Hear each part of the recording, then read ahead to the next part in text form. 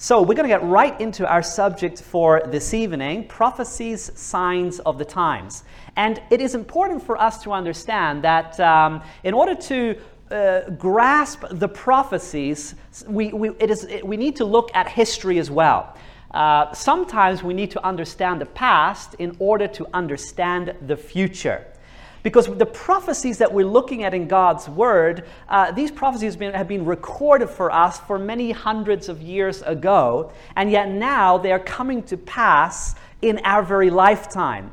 Yesterday we looked at the book of Daniel. We'll be going back to the book of Daniel on several occasions during this seminar. The book of Daniel, written about 500 years before Christ, is dealing not only with events that transpired at that time, but it's also dealing with events that we are dealing with in our times.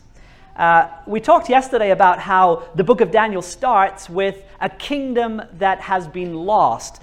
Jerusalem has been invaded by King Nebuchadnezzar of Babylon, and Daniel, amongst others, he was a young man at that time, was taken from Jerusalem to the city of Babylon. And so there's a kingdom that has been lost. There's a sanctuary, a temple that has been destroyed in Jerusalem. But the book itself is dealing with more than just historical events during the time of the prophet Daniel. It's dealing also with an ultimate kingdom restored in the end of time. The very kingdom of Christ when he comes back the second time. So we're looking at a historic story, but it has a bigger picture to present about times in which we are living and things that are ahead of us.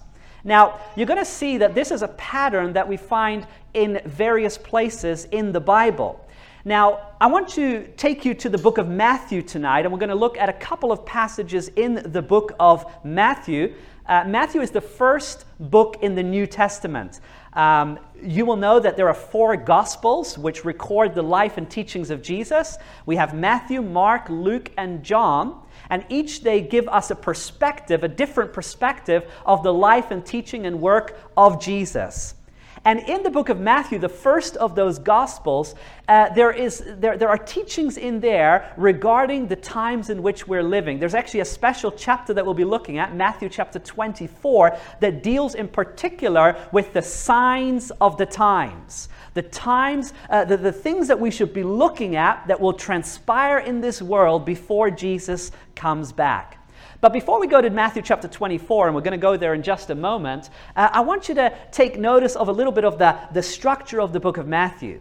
Because in the book of Matthew, what Jesus does is he announces his kingdom. Now, you might ask, who is Matthew? Well, Matthew was actually a tax collector that became a disciple of Jesus. And so he was with Jesus for 3.5 years, and he reported all that he experienced, and he wrote it down, and this became the book of Matthew. The gospel account of the disciple Matthew. And he had a transformed life as he experienced Jesus and lived and saw all that Jesus did for those 3.5 years, from his baptism all the way till the death on the cross. Now, Matthew, he records quite a few of parables that Jesus spoke. Now, a parable is an illustrative teaching that reveals deep truths about the kingdom of God. And there's actually a chapter in the book of Matthew, chapter 13, that records a lot of the parable teachings of Jesus. And there's a phrase that repeats itself several times, and that is the phrase, "The kingdom of heaven is like." The kingdom of heaven is like. And as Matthew is reporting the teachings of Jesus, the parables of Jesus, Jesus speaks these parables about the kingdom of heaven is like a mustard seed, and the kingdom of heaven is like leaven, and the kingdom of heaven is like a treasure, and the kingdom of heaven is like a pearl, and the kingdom of heaven is like a dragnet. And all of these are illustrations for us to grasp and understand what the kingdom of God or the kingdom of heaven is actually like. Now, you might think, what about that mustard seed? Well, a mustard seed is very small, but it becomes huge once it grows into a tree, right? Leaven is something that causes bread to rise. A treasure is a valuable object. And so what we're looking at here is that Jesus is teaching different aspects about his kingdom. His kingdom, it might start very small. It might start by being planted within your heart, but if you allow that to grow, then your experience with the kingdom of God will become great. It will start small, but it will become great. It's like leaven. It works inside of us. Something happens. It's like a treasure. When you think about the gospel as a treasure, it's the greatest treasure, the most valuable thing that we could ever discover in our lives is the teaching of Jesus, the teaching that he died in our place, that he rose from the grave, and that there's hope for the future. So these are all teachings about the kingdom of heaven or the kingdom of God.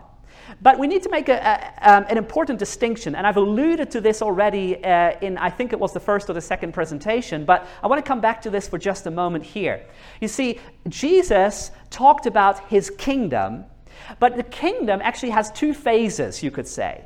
We have what we could call the kingdom of grace, and this has to do with how we live our lives in this world. In other words, you can already be right now, in 2019, here in the United States of America, or wherever you live in this world, you can be part of the kingdom of God. Even though you're an American citizen, or you're a Norwegian, or you're an Australian, or you're from New Zealand, you can already become a citizen of God's kingdom when you allow the gospel to come into your heart. Amen?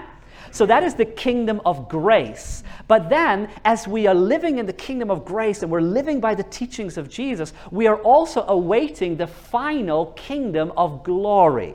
Now, when does the kingdom of glory come? That comes when Jesus returns. We talked about that yesterday. When Jesus comes back and he establishes his kingdom, and all the kingdoms of this earth are passed away, and his final kingdom has come, the kingdom of glory.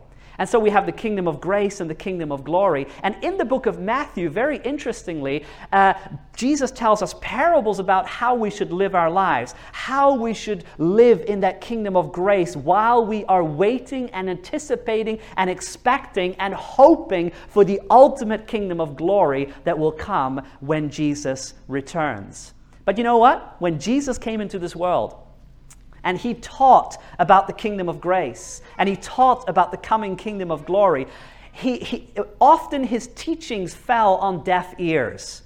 As a matter of fact, another gospel writer, John, writes in his very first chapter, John chapter 1 and verse 11, these astonishing words. He says, he, referring to Jesus, he came to his own, and his own received him not. So Jesus became one of us, came to teach us the way of God, came to introduce the kingdom of grace, but for many, they did not receive him. And the question is why? Why did people not receive Jesus as the Messiah? I think we can sum it up in two words: false expectations. False expectations. Now, this is the interesting thing. When you take the Old Testament scriptures and you go from Genesis all the way to the book of Malachi, the first, the Old Testament, all the passages and books and prophecies and teachings of the Old Testament, you will find a lot of messianic prophecies about the coming Messiah, about Jesus that would come. But you will find in the Old Testament passages that are talking about the kingdom of grace or the kingdom here and now, and you'll find passages that are dealing with the kingdom of glory. Now, the problem with the Jewish nation is that they are reading these passages, but they're picking and choosing which ones they actually are anticipating for the Messiah to fulfill. Are you with me? So they are looking at these passages and they're thinking, we are under the Roman yoke. We are subjugated under the Roman Empire. You remember the days of Jesus, they were under another power. And so what they were waiting for in the Messiah is someone that would get rid of the Romans, that would set up the throne on this earth, and that the Messiah figure would become the king right here in this world. Well, that's not what Jesus did. Jesus comes into this world 2,000 years ago, and there's all these expectations towards what the Messiah is going to do. And instead, he starts proclaiming the kingdom of grace. He starts proclaiming the characteristics of his kingdom. And everyone, including the disciples, they're waiting until Jesus is just going to proclaim himself king, get rid of the Romans, and set up his throne on this earth. But it doesn't happen. And so there are false expectations. I can just imagine, with all the miracles that Jesus performed, can you imagine the miracles he performed and the anticipation of the people that he would one day become king? And so they're looking at this, and Jesus is healing people, and they're thinking, we can get ready to battle the Romans now, because if anyone gets wounded, Jesus will just heal them. And then he provides, food for 5,000 that are thinking, we don't even need to bring our lunch when we go to war with the Romans. He's going to provide food for us. And then Jesus raises a person from the dead. And so they're all looking at, we're invincible. Let's go. Let's just make our throne and our kingdom here and now. But it didn't happen that way. Jesus did not come to set up an earthly kingdom 2,000 years ago. He came to proclaim the kingdom of heaven, the kingdom of God, a new way of living in this world in anticipation of a kingdom in the end of time, the kingdom of glory. Are you with me so far? So false expectations. I've actually personally experienced what it can be like with false expectations. I travel a lot with my work. I've been to many different countries in the world where I've done presentation series and sermons and such. And I remember once when I was on a public speaking tour, and I visited a country in Europe. And usually I get picked up at the airport by people that either know me or they have seen me on some, Christian television program, or perhaps on YouTube, or perhaps someone has given them a picture. And so they know when I come through customs and I arrive, they know that, they recognize me, they pick me up. And so they bring me to wherever I'm going to speak. But on this one occasion, I was traveling to a country, and the organizer of the event had taken two young people and said, okay, you go and pick up this guy. He hadn't shown any picture of me. They only had a name, and he had said to them, he's a missionary, they had said. And so these two young people make their way to the airport, and they have a certain picture in their mind of what a missionary looks like. And so I make my way through customs, and I'm standing there in the arrival hall, and I'm seeing people like that were on my flight, and everyone's like finding their way and meeting people, and I'm still standing there, and I'm just looking around, and there's no one there, and I'm just okay. I'll wait for a while, and less and less people are there in the arrival hall, and I'm looking to the corner, and I see there these two young people, and I'm wondering if they're the ones that are going to pick me up. And eventually they look at me, and then they look away, and then they look at me again. I think, okay, I think I better ask them. So I move up to them and I say, my name's Daniel. And they look at me, and literally, I'm not lying, the first thing that he says is, but you don't look like a missionary. And I said, well, what do you think a missionary looks like? I mean, in his mind, a missionary, perhaps I should be wearing sandals and come with, a staff and maybe a long beard. I don't know. They had a picture of what a missionary looks like, and I did not meet that picture. And sometimes that's the way it works. Maybe you've had a friend that talked to you about another friend, and you felt that you kind of knew the guy already, and they talked about him all the time, and then you meet the person. It's like, oh, I need to adjust my picture here. I had a different expectation. And this is what happened when you read the Bible. A whole nation of Jews have an expectation towards what they believe the Messiah will be like, and then the Messiah comes and he doesn't fit that picture. And that's the reason why Jesus ended up on a cross. He was crucified because he did not meet the expectations of the people. They were looking for a glorious kingdom in the here and now. What Jesus came to proclaim was the kingdom of heaven, the kingdom of God, the way of living in anticipation of the final kingdom of glory. But that time had not yet come. And so Jesus is rejected. Jesus is crucified. But yet out of this whole disappointment, there is a new movement that is birthed when Jesus rose from the grave. And again, he gathers together his disciples and he teaches them really the scriptures and that what he had just accomplished was according to the prophecies. And then their eyes are opened and they start seeing that we need to preach the kingdom of grace. We need to preach the kingdom of heaven. And we need to prepare the world for the coming kingdom of glory. Now, with this in mind, I want you to take you to a passage in the book of Matthew and chapter 23, because I believe that we've now set the stage to kind of understand this passage that we're going to look at in chapter 23 and particularly in chapter 24. Now, in Matthew chapter 23, Jesus is now here for the last time in the temple. Now, the temple was the very center of where everything was happening in the Jewish economy and culture. The temple was of utmost importance. The temple was where they would sacrifice, and the temple was where they would meet one another, where they would meet God, and this was where the religious leaders would dwell and would teach. And so Jesus goes into the temple, and he has this thunder sermon that you can read in chapter 23. And Jesus is very direct in his words. He is telling the religious leaders their mistake, their error in rejecting him as the Messiah. And take notice of his words here in Matthew chapter 23 and verse 37 to 39. Jesus, after this thunder sermon to the religious leaders of his days, he says the following: "O Jerusalem, Jerusalem, the one who kills the prophets and stones those who are sent to her. How often I wanted to gather your children together as a hen gathers her chicks under her wings, but you were not willing." Jesus here is reflecting upon the past. Think about all the prophets that have been sent to the Jewish nation. Think about all the prophets that were sent. You have Jeremiah and Isaiah and Ezekiel and Hosea and Amos and Micah. And you have all these prophets throughout the Old Testament that were sent. And if you look at the way they were treated, well, it's not really the job that you would want to sign up for. Make me a prophet. They were treated bad. Many of them were rejected. Many of them were persecuted for what they stood for and what they taught. They were messengers of God, and yet they were not received. And now the very Messiah that they had foretold had come, and he had also been rejected. And he says here, it's like with tender words, Jesus is saying, I wanted to gather you together as a hen gathers her chicks. In other words, I wanted you to be under my wings. I wanted you to be under my protection. I wanted to make you a special people, but you have rejected me. You were not willing.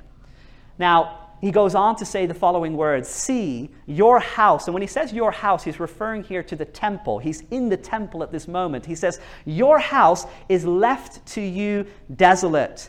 For I say to you, you shall see me no more till you say, blessed is he who comes in the name of the Lord." Now this was like throwing a dynamite into the congregation. I mean, this was such a thing to say that was totally revolutionary, to actually say that the temple was going to be desolate.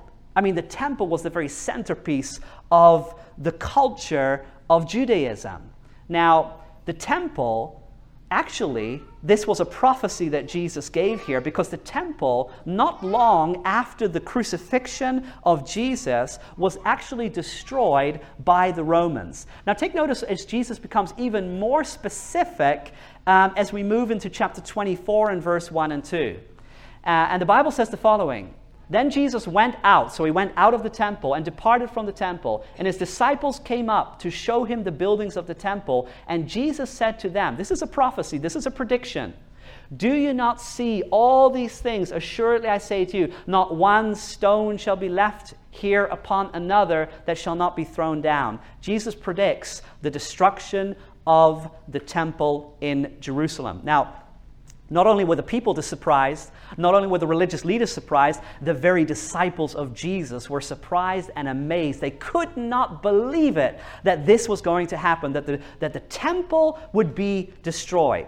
Well, in the year 70 AD, the temple was actually destroyed. Under the Romans and the commander Titus that led his army to Jerusalem, they surrounded Jerusalem, and eventually they broke through the walls and they destroyed the temple. Not one stone was left upon another. It was utterly, utterly, utterly destroyed at that time. Now it's interesting, because not only did Jesus predict the destruction of the temple in Jerusalem, but in another book, in another gospel book, the book of Luke, and chapter 21, he actually gave a warning to the disciples of Jesus, to his disciples, about what they should do when the armies of Rome surround the city. Now, look at this passage here in Luke chapter 21. This is kind of the parallel chapter to Matthew 24. And Luke, in his account, gives us a little bit more detail as to this prediction of Jesus regarding the destruction of Jerusalem. And he says the following: "But when you see Jerusalem surrounded by armies, then you know its desolation is near. then let those who are in Judea flee to the mountains. Let those who are in the midst of her depart, and let not those who are in the country enter her. For these are the days of vengeance, that all things which are written may be fulfilled. Now, something fascinating happened historically. When Titus and his army stood and had surrounded the city of Jerusalem, suddenly, for some unexpected reason, they actually retreated from the city. And it was at that time that every single Christian within the city, every single follower of Jesus within the city knew that this was a sign for them to leave the city. And so they left. They left the city. They departed from the city, because it was not long after that the armies of Rome returned. And this time they returned to stay. And eventually they broke through the wall and destroyed the city, and they destroyed the temple. Amazing that Jesus predicted that this was going to happen, and he warned his followers what they should do. They had been given a sign. And this is so important for us, because you think, yeah, but why are you talking about this? This happened 2,000 years ago. I'm living in 2019. What does this have to do with me? Well, just hang in there, because these are all parallels to the times in which we are living. Jesus gives us signs. Jesus gives us warnings. Jesus gives us indications of what we should do before the things actually take place. So let's go back now to Matthew 24. Matthew 24, we have just read that Jesus has predicted the destruction of Jerusalem. Now the disciples are amazed. The disciples are surprised. The disciples, they cannot understand that this is going to happen. And so they come with the following question. Look at this. Matthew chapter 24 and verse 3. It says, "Now as he sat on the Mount of Olives, the disciples came to him privately, saying, 'Tell us, when will these things be?'" And they're referring to what Jesus has just said in the first two verses, that Jerusalem would be destroyed, or that the temple would be destroyed, not one stone would be left upon another. And so they're coming to Jesus and say, hey, when will this happen? When will these things be? And look at the second question, which is very interesting. "And what will be the sign of your coming and the end of the age?" For them, in their Hebrew mind, the destruction of the temple was synonymous with the end of the world. If the temple is going to be destroyed, that must be the end of the world. And so they're coming to Jesus and saying, "You just said that the temple is going to be destroyed. When is this going to happen? And by the way, when is the end of the world? When is the end of the age? And what sign should we be looking for?" Now, what Jesus does in Matthew 24 is absolutely remarkable, because what he does is he talks about the destruction of Jerusalem, but not only does he talk about the destruction of Jerusalem, which is basically answering the first question, he also interwoven in his discourse in Matthew 24, he gives us the signs of the ultimate end of the world. And so what he does is he's actually taking the historic event for us now, the historic event of the destruction of Jerusalem, and using it as a type or a shadow or a picture or an example of what things will be like in the end of time. And so when you read through Matthew 24 and you're looking at all these signs, you will find indications of things that were referring to the destruction of Jerusalem. But more than that, you will find indications of things that are happening in our very day and age, as we are waiting not for the destruction of Jerusalem, but for the destruction of the world and the coming of a new kingdom, the kingdom of God, the kingdom of glory. Well, let's look at some of those signs that we then find recorded in Matthew chapter 24. Take notice of Matthew chapter 24, and we're going to look at verse 4 to 6.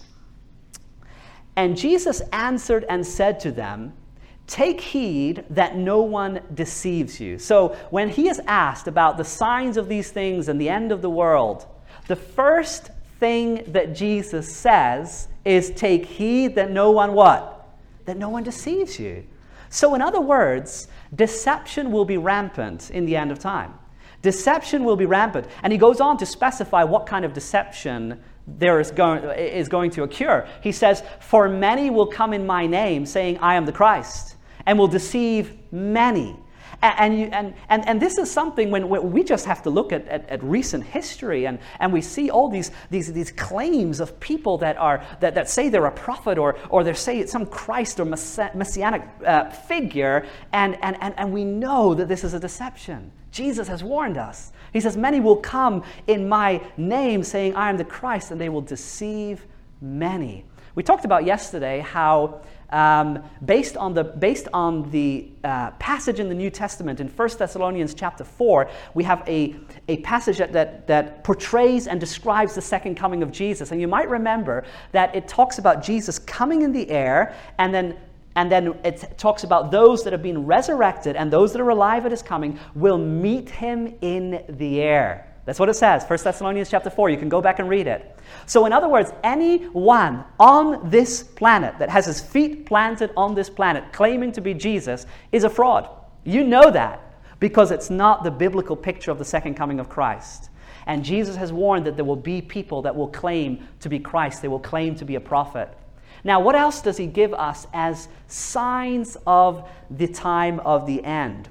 It says, and you will hear of wars and rumors of wars. See that you are not troubled, for all these things must come to pass, but the end is not yet. For nation will rise against nation, and kingdom against kingdom, and there will be famines, pestilences, and earthquakes in various places. Now look at the words here. All these are the beginning of sorrows.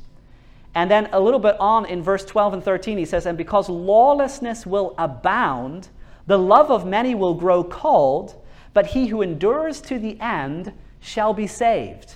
And then in verse 14, here comes a good sign of the end of the world, because we have many signs that are talking about famines and pestilences and earthquakes and wars. But then he also says this, in Matthew 24, verse 14, he says, and this gospel of the kingdom will be preached in all the world as a witness to all the nations, and then the end will come.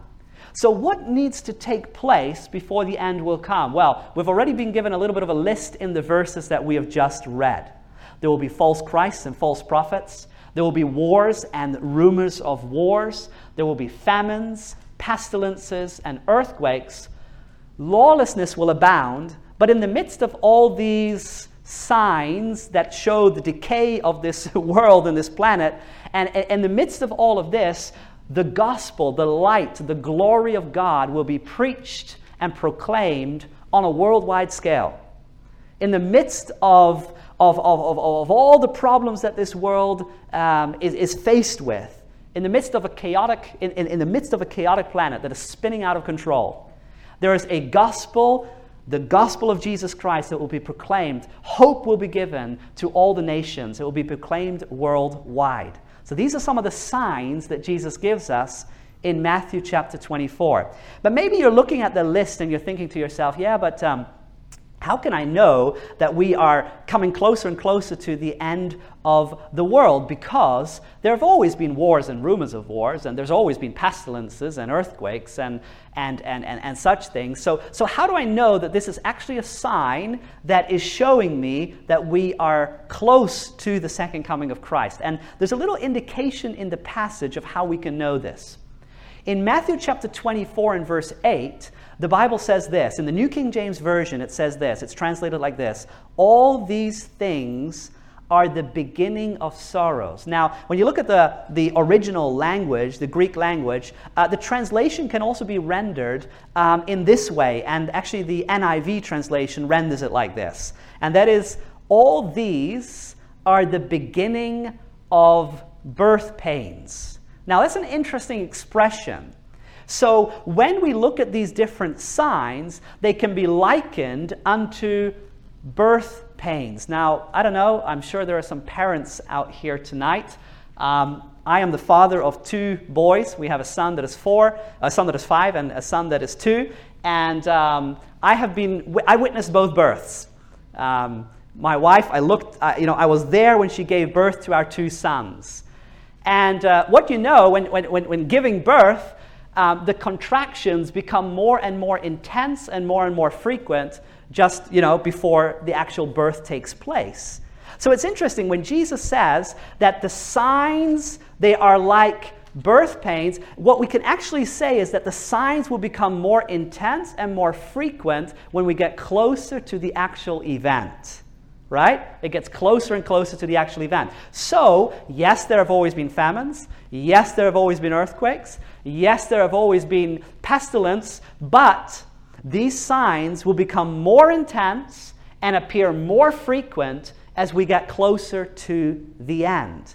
Now, I don't know about you, but if you follow along with what is happening in our world today, it is no doubt that the very things that Jesus predicted would happen are happening, but not only are they happening, they are becoming more intense and they are appearing more frequent. These signs are like rapidly fulfilling. Yes, there have always been earthquakes, but I'm telling you, there are massive earthquakes in the recent decade. There have always been, hurricanes, but what we're actually facing right now, and now with the whole hurricane scenario, even here in this nation, we're seeing that these things are becoming more intense and more frequent.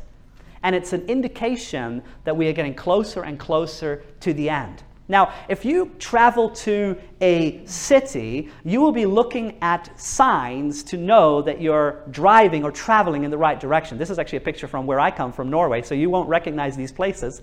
But let's say you're traveling to some city here in the United States, and there's a sign, and it tells you how many miles, or in Europe we have kilometers, but it will tell you how far you are removed from your destination. But you know what happens? The closer you get to your destination, the more signs will appear. It might say, Los Angeles, 200 miles, but then you're getting closer, and the closer you get, the more signs will appear. Oh, now it's only 50. Oh, now it's 40. Now it's 30. And this is exactly what we're seeing taking place. Yes, there have always been earthquakes and pestilence and all of these things that Jesus predicted, but we're seeing them happen more rapidly and more intense as we're getting closer and closer to our destination. Or maybe we can say it in a more positive tone, closer and closer to the birth. Remember, it will be like birth pains. Well, what is the birth? Is it the birth of a new kingdom? Is it the birth of the kingdom of God that will finally come in the end of time? Oh yes, the New Testament is full of promises that when Jesus comes back, it will be the beginning of the kingdom of glory, a kingdom where there's no pain, no suffering, and no death. Amen? That's a kingdom to look forward to. Now, how many of you have heard of the law of exponentiality? It's interesting. Numbers escalate at an increasingly rapid speed when multiplied. And there's this, hypothetical experiment that you can do. You've maybe heard of this before. There's a question. How many times would you have to fold a piece of paper for it to be thick enough for it to reach the moon? Now, of course, you can't do that. But hypothetically speaking, how many times would you have to fold a simple piece of paper for it to be thick enough to reach from planet Earth to the moon? Well, you'll be surprised at the amount of times. You're thinking maybe thousands or millions. Well, actually, it's only 42. But you know what? The interesting thing is that 41 folds, you're halfway.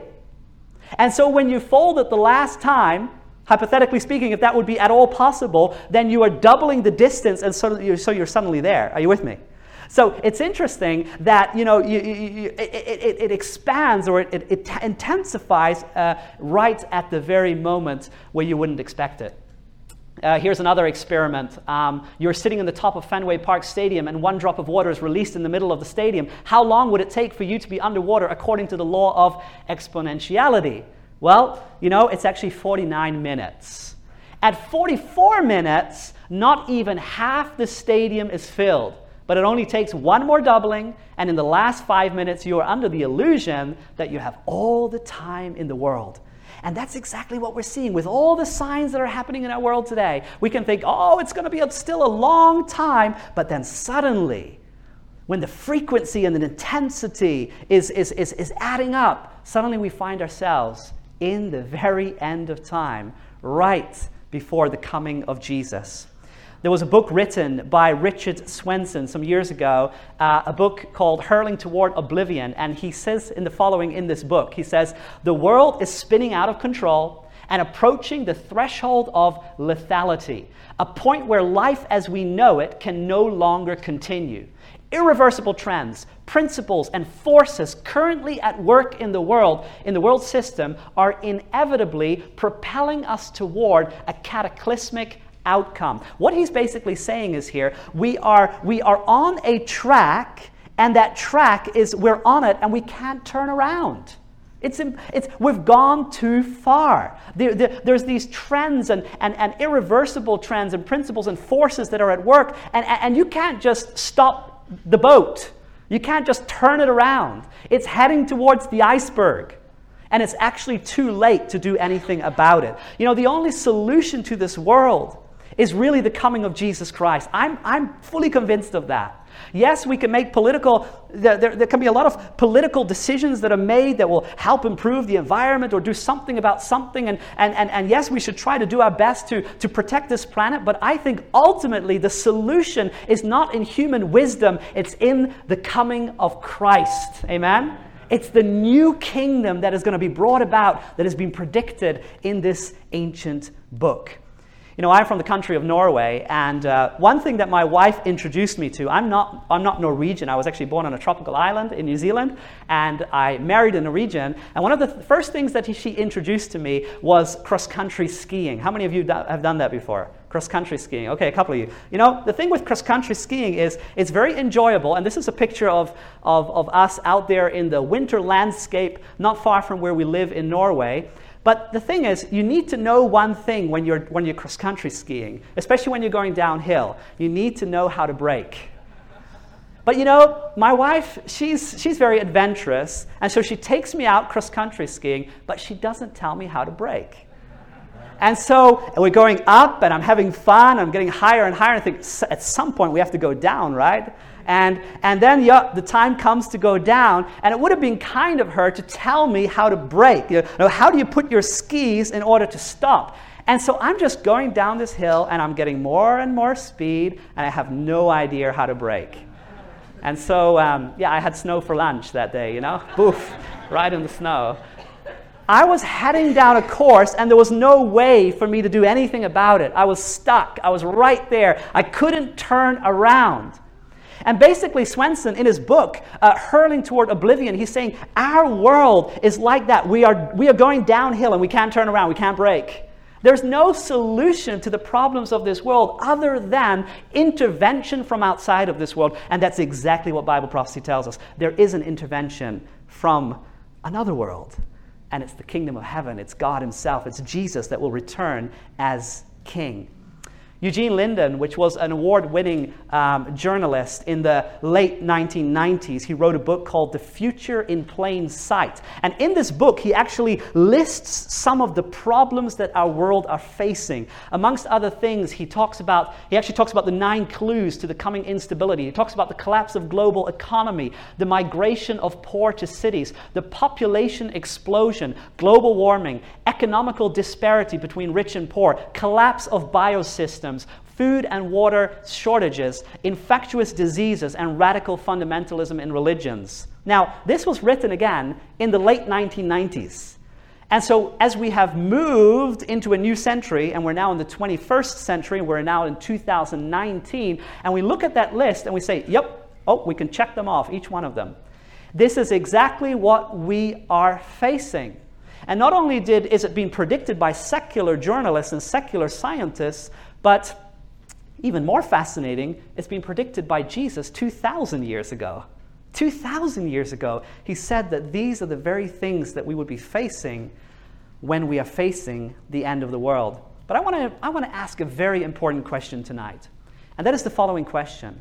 What is an appropriate biblical response to the signs we see? Because we can be here tonight and we can read Matthew 24 and we can read about the signs and the things that are going to happen before Jesus comes. But we actually need to ask ourselves, every single one of us, what is the appropriate biblical response as I see these things happening more frequently and they're becoming more and more intense? What should I do? Because what can I do? I mean, I cannot turn this around. If it's heading this direction, it's heading this direction. But what is my responsibility in the midst of all of this? And do you know there's a passage in the Bible that is just so beautifully written and describes what actually we can do. And so I want to, if you have your Bibles with you, turn with me to the book of Luke. I actually didn't put this one up on the screen, but we'll read it from our Bibles, and you can read it if you have a Bible with you, or you can follow along as I read here. But go to the third gospel book, the book of Luke, chapter 13, and I'm going to read from verse 1. Luke chapter 13, beginning in verse 1. There was a tragedy that happened in the days of Jesus. There was a tragedy that took place 2,000 years ago. And the way that Jesus responded to this tragedy, I believe, is an example and an illustration of how he wants us to respond to tragedies as they happen today. Okay? So look at what he says. Luke chapter 13, beginning in verse 1. There were present at that season some who told Jesus, about the Galileans whose blood Pilate had mingled with their sacrifice. Now, we don't really have a lot of historical context as to what had happened here, but we can assume, based on what we know about the Romans and the Roman Empire and the situation of that day, that what we're probably looking at here is that the Romans were upset about something that happened, and so they took revenge, and there were innocent people that were the victim of that moment. And so basically they are there bringing their sacrifice to God, and they got caught in the moment, and their blood was mingled with their sacrifices, and Rome is responsible for this. This is a tragedy that has come upon people, and they are asking Jesus, like, how do we deal with this? And look at what Jesus says in verse 2. Jesus answered and said to them, do you suppose that these Galileans were worse sinners than all the other Galileans because they suffered such things? I tell you, no. So what Jesus is saying is, don't think that this happened to them because they are bad people. And sometimes, you can think like, oh, tragedy hits, and maybe someone is at mistake. Maybe they have brought this upon themselves. Maybe God is angry at them. But Jesus is saying that's not how it works. When tragedy hits, don't think that these are worse sinners than others. I tell you, no. But then he adds something very, very important. Look at verse 3. I tell you, no, but unless you repent, you will all likewise perish. So what Jesus is saying is, when you see these things happen, when tragedy hits innocent people, what your response should be is not judging those people. What your response should be is to repent. Now, what does it mean to repent? To repent is an interesting word. It actually means to turn around. So if you're heading one direction, to repent is actually to turn around 180 degrees and to go the opposite direction. And that is exactly what Jesus said. When Jesus came into the world, one of the first things that he announced, when he announced the kingdom of God, he says, repent, for the kingdom of God is at hand. Now, what does that mean? You are heading a certain direction in your life, but you need to stop, and you need to turn, and you need to go in the opposite direction. You need to walk towards the kingdom of God and not in your own path. You need to repent of your sins, lay aside your sins, bring them to Christ, have a new direction in your life, a call to belong to the kingdom of God. Now look at the second thing that Jesus mentions here, because he now brings up another tragedy. So first we have a reference to a tragedy that happened upon people that were massacred basically by the Romans. But then there's a second tragedy that Jesus mentions in verse 4. He says, he refers to another tragedy. He says, or those 18 people, on whom the tower in Siloam fell and killed them. Do you think that they were worse sinners than all the other men who dwelt in Jerusalem? And he says again, I tell you, no. But unless you repent, you will all likewise perish. Jesus is referring to two instances. An instance of a massacre that happened with innocent people, and then the second instance is a tower that fell on 18 people and killed them. And Jesus says, do you think they are worse sinners? He says, no. But again, he brings up the most important thing, and that is what we should do when we see these tragedies happening around us, and that is repent. Like, turn around. Turn away from your own ways and turn towards God. Turn towards Christ. Repentance is not just turning away from bad things. It's actually turning away from bad things, but turning towards the very best thing.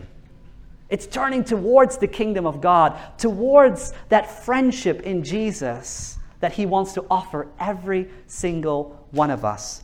It's interesting in Luke chapter 13, verse 1 and 5, that one of the instances dealing with basically we could call it a natural disaster, just like we have a lot of natural disasters today, like hurricanes, tornadoes, earthquakes, floodings. A tower that falls on people could also be referred to as somewhat of a natural disaster.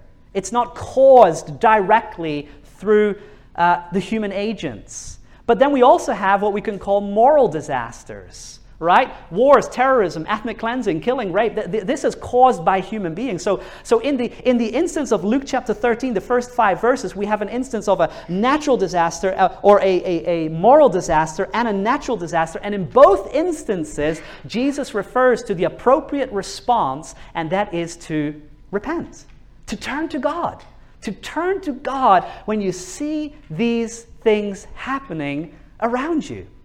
The results of a broken world are felt by everyone. There's no person on the face of this planet does not in some way or sense, sooner or later, they will feel the results of a broken world. But in the midst of all of this tragedy, we can choose to turn to God, to turn to God. You know, disaster and tragedy that comes suddenly. It's not always announced, right? You can't announce an earthquake. You can't, certain things cannot be announced. Disaster and tragedy. Sometimes that phone call comes so unexpectedly with that diagnosis of cancer. Sometimes that loss of the job, it happens from one day to another and you never expected it. Tragedy hits us very suddenly. But how can we be prepared for whatever hits us? We can be prepared by having our feet and our foundation in our life, our feet planted upon the rock of Christ. Our feet planted in the kingdom of God. And then we can face life because we face it together with our Savior that is right by our side. Signs are a call to repentance. It's a call to turn to God. Remember that all these things are the beginning of sorrows, or all these things are the beginning of birth pains. And it's interesting because when you think about a birth, eventually there's a beautiful outcome, right? Jesus wants us to know that these signs eventually lead to new life. Even though we're seeing all these things happening to our planet, we can still have hope, because if there are birth pangs, then yes, that earthquake and the flooding and the terrorism and the war, it's horrific to see, but we know that eventually it's pain, but it's going to lead to new life. Because, you know, I've never seen my wife in more pain than when she was about to give birth, but I've never seen her in more joy when that child was there. Are you with me? So eventually the joy comes, and, you know, that's the hope that we have. And I want to take you to a passage that describes that hope. In the book of Romans, right after the 4 Gospels, you have the book of Acts, which is the story of the first church. And right after that, you have the first letter of Paul, the book of Romans. And in chapter 8, he actually describes this hope that we are all waiting for and looking forward to. In Romans chapter 8 and verse 18, the Bible says, "For I consider that the sufferings of this present time are not worthy to be compared with the glory which shall be revealed in us." So Paul is saying, yes, there's sufferings right now, but it's not even worthy to be compared with the glory that is coming. And then he says in verse 19, "For the earnest expectation of the creation eagerly waits for the revealing of the sons of God. For the creation was subject in futility, not willingly, but because of him who subjected it in hope. Because the creation itself also will be delivered from the bondage of corruption into the glorious liberty of the children of God." Verse 22, "For we know that the whole creation groans and labors." Take notice of the language here. "Groans and labors with birth pangs together until now. But not only that, but we also have the first fruits of the Spirit, even we ourselves, groan within ourselves, eagerly waiting for the adoption, the redemption of our body." Verse 24, "For we are saved in this hope. But hope that is seen is not hope. For why does one still hope for what he sees? But if we hope for what we do not see, we eagerly wait for it with perseverance." What Paul is saying here is that the whole creation is waiting for something. The whole creation is waiting for a birth. And the birth is that very hope of the coming kingdom of God. And that's what we're waiting for, and that's what we can look forward to. Some years ago, I was traveling in Europe, and I was doing some public speaking in Germany. And right after the message that I'd given, there was a young man that came up to me and introduced himself to me. His name was Malik, and he came from Somalia.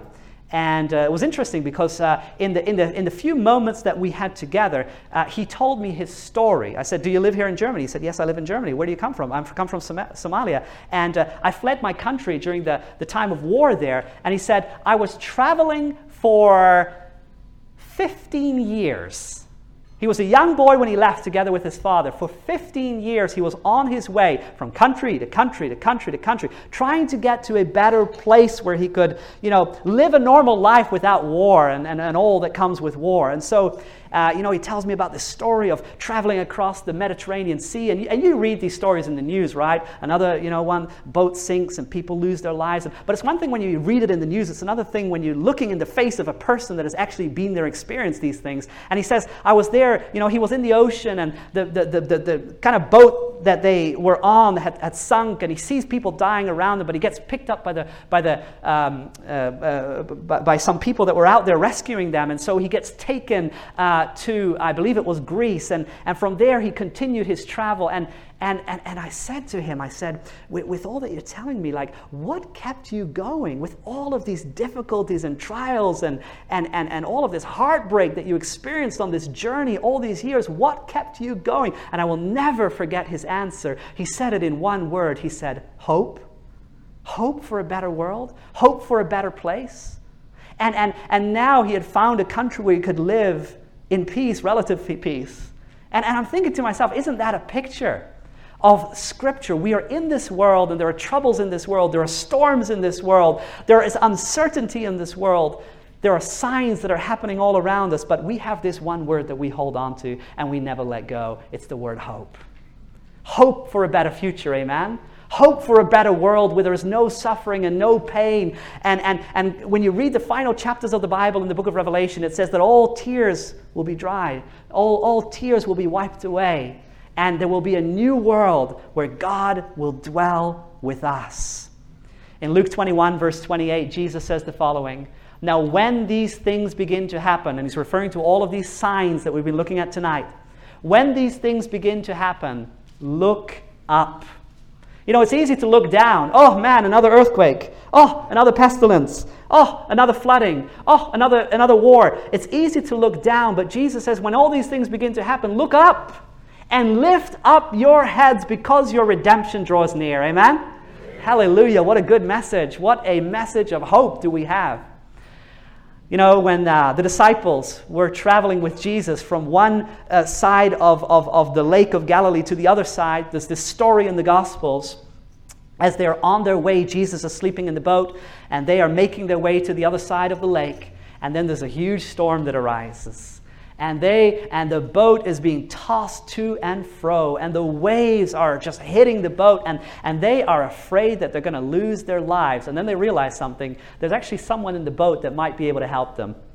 And so they wake up Jesus. First they are in awe of the storm. Oh man, this storm is going to take our lives. This storm is so big. There's nothing we can do. And then they realize, okay, let's wake him up. And so they wake up Jesus, and they say something interesting. They say to him, don't you care that we're perishing? Which is, by the way, very ironic, because he came into the world that we do not need to perish. He came to give his life as a ransom that we can live forever. And so they wake him up and they say, don't you care that we're perishing? And Jesus gets up and he speaks to the wind and he speaks to the waves, and everything is calm. And now they're no longer in awe of the storm, but now they're in awe of Jesus. And this is the question that I want to ask you tonight. Where have you placed your awe?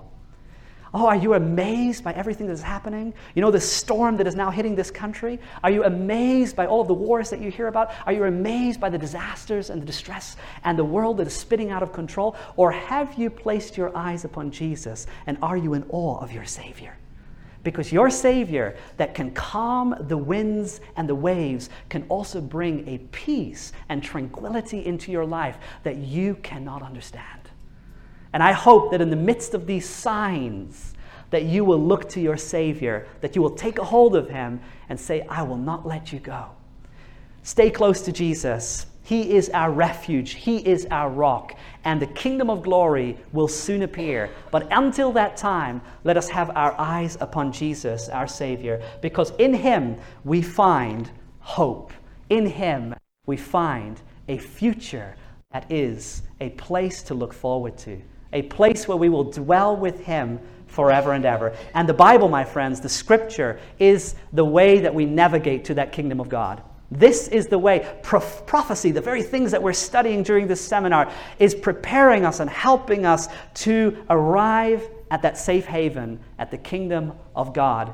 Jesus is soon coming. The signs of the times are all around us, but let us look up as our redemption is drawing nigh. Shall we pray together in closing? Heavenly Father, I want to thank you for being with us this evening. I want to thank you for your word. I want to thank you for the amazing promises that you have given. And Lord, tonight, we want to belong to you. We want to just say that we want to be part of your kingdom. Lord, help us and prepare us for that great day when you come again. And even now, help us to be a witness of you in this world.